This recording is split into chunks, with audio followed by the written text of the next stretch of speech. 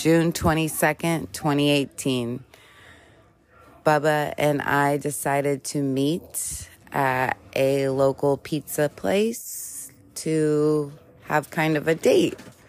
In his mind, what I found out later is that he came and knew he wasn't leaving. He knew we were like gonna hit it off and not want to leave each other's side.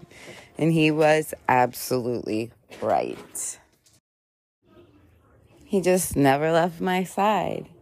I ended up having to end this lease, so I had plans to move in actually with an ex-boyfriend into a house in a whole nother state in town, but it really wasn't that far, so I was still working at the same place, but rent was literally a quarter of the price.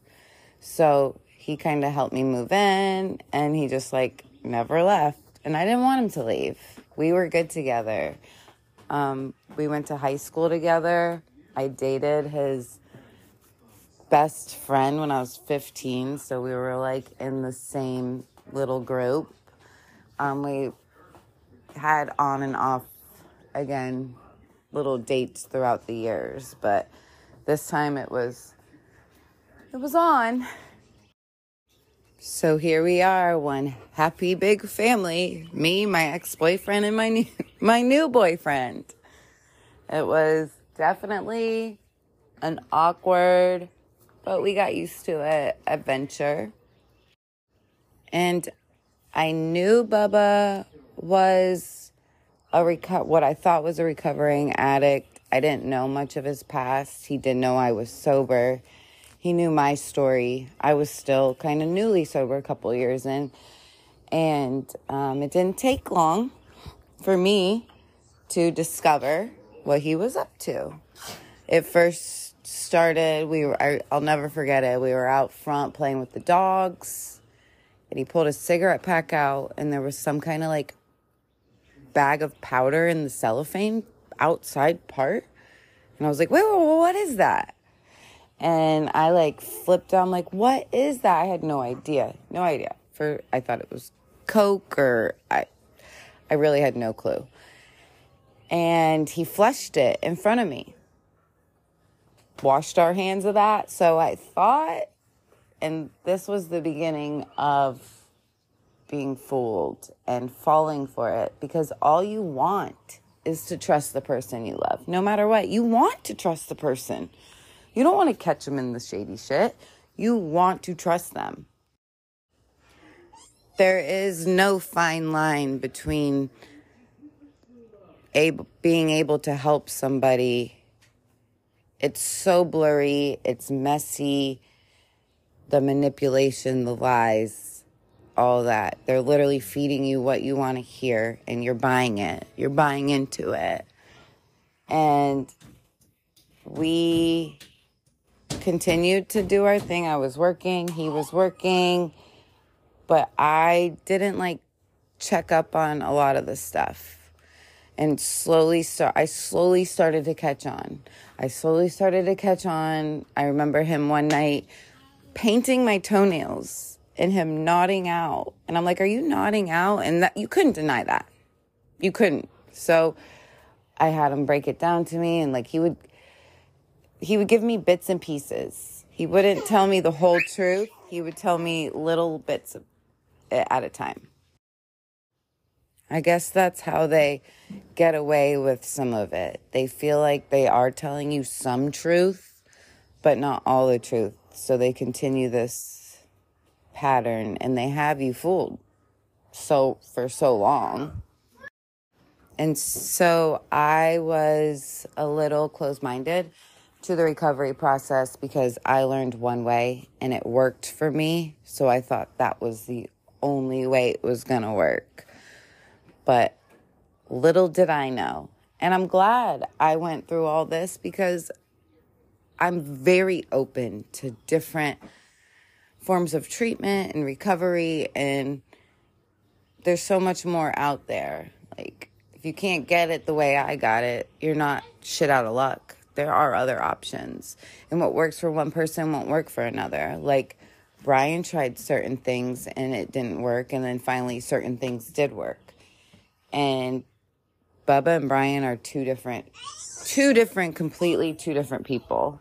And, but addiction is how everyone is linked back together and have some of the same tendencies and stuff. Like, I was clueless about the whole needle IV world. I had never known anyone that shot up.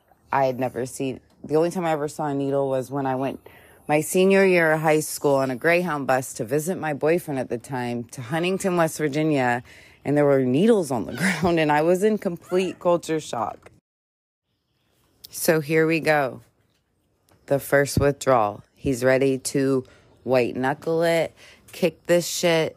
So here I am, biggest cheerleader, because my family did not give up on me.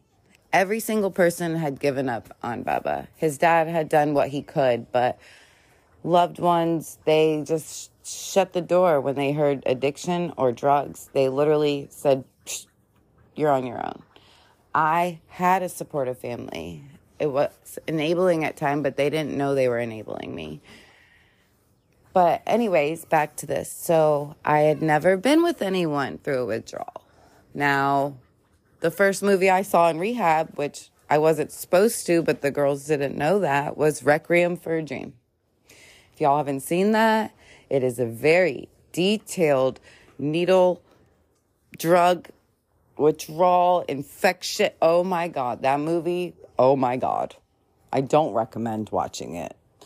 But anyways, that is my only experience with withdrawal and all that was watching that movie. So I'm going by with what Bubba tells me, and it's like the worst flu of your life. It's coming out both ends, restless leg, the shivers, you feel like your skin's crawling out of you, the sweats. So I did everything I could. I bought him a fan, Gatorade. Like, I literally tried to nurse him through this. We tried everything. They even say kratom. That didn't work for the withdrawals. So weeks and weeks and weeks of him trying and then going, I literally can't. I was literally paying. He couldn't work. I was paying for this, like, just to get him through the freaking day. And the things I saw, and just, my heart truly, truly, truly breaks for people who are prisoners to any drug that needs a needle. Oh, that's a whole different world. They are captive. They are lifelong prisoners in their mind. There is absolutely no hope in their mind. And there I was, his little glimmer of hope. I wasn't giving up. I wasn't. Weeks and weeks of literally withdrawals and me holding his hand, trips to the emergency room, mini strokes, like so much. And we kept fighting. We kept fighting. He didn't want to go to rehab. He had been to rehab. He had the knowledge. He just wasn't ready to go to treatment. And then we came across the MAT program, which is, how do you explain it? Like a drug that helps you come off the drugs, but it's not. It's prescribed by a doctor. There's Suboxone, Subutex, Methadone. There's even a shot you can get that will last up to 4 to 6 months. So here we go. We're at a recovery clinic, and he is taking Suboxone. We don't have, I think it was Subutex, which is like a pill that dissolves under your tongue. You take it every day. It curbs the withdrawals, I guess, and then it keeps you almost level, and then you work with the doctor and you start weaning off of it. And this is not medical advice or anything, and I don't know too much about it except my Google research and what my husband tells me and what the website says. So he is going to this clinic, and we don't have insurance, and it's about $30 a day. So we're scrounging every day to come up with this $30 on top of gas to get me to my hour-away job, life, bills, so on. So things are going good. We're doing good. We're rocking. We're rolling. Life's good. Now, the MAT program is just for the physical symptoms. When recovering from addiction or alcoholism, it's not the physical symptoms. It's what's inside. Bottom line, if you're an addict or an alcoholic, you either have mental illness or there was some child or adult trauma that you just haven't dealt with properly. And there is a way to get through it. And the 12 steps has you break everything down. And a lot of these people go into treatment with not wanting to tell it all, with not wanting to get it all out, with still keeping stuff deep down. So that's why they come out and they relapse. Now, Bubba was doing his MAT program, and as you would most likely call it, you're literally white knuckling it. You are just fighting through the day just to not pick up the drug or the bottle or whatever your drug of choice is. And he started, I didn't know this at the time because I was clueless. Like a lot of the people who love addicts, they fall for it, and you don't want to assume the worst. So you do want to believe them.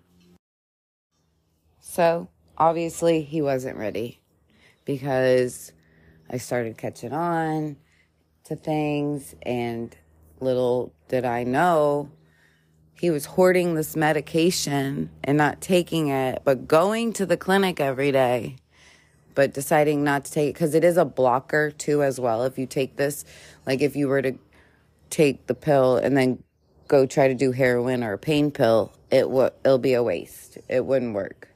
So, or it will make you sick. I'm not 100% sure. So I found the hoarded stuff because I'm going to tell you right now, this is with everything in life.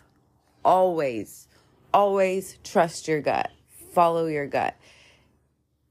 That is probably the best advice I can give you. If you feel like something's sketchy, check it out. Don't make a big deal of it, but check it out. But that was like the beginning of knowing what it feels like to love an addict. And I will get more into detail about the next time he sobers up in a little more detail in the next episode because this is kind of long. But this is just a little idea of what our beginning of our relationship was like and when I really discovered I love an addict.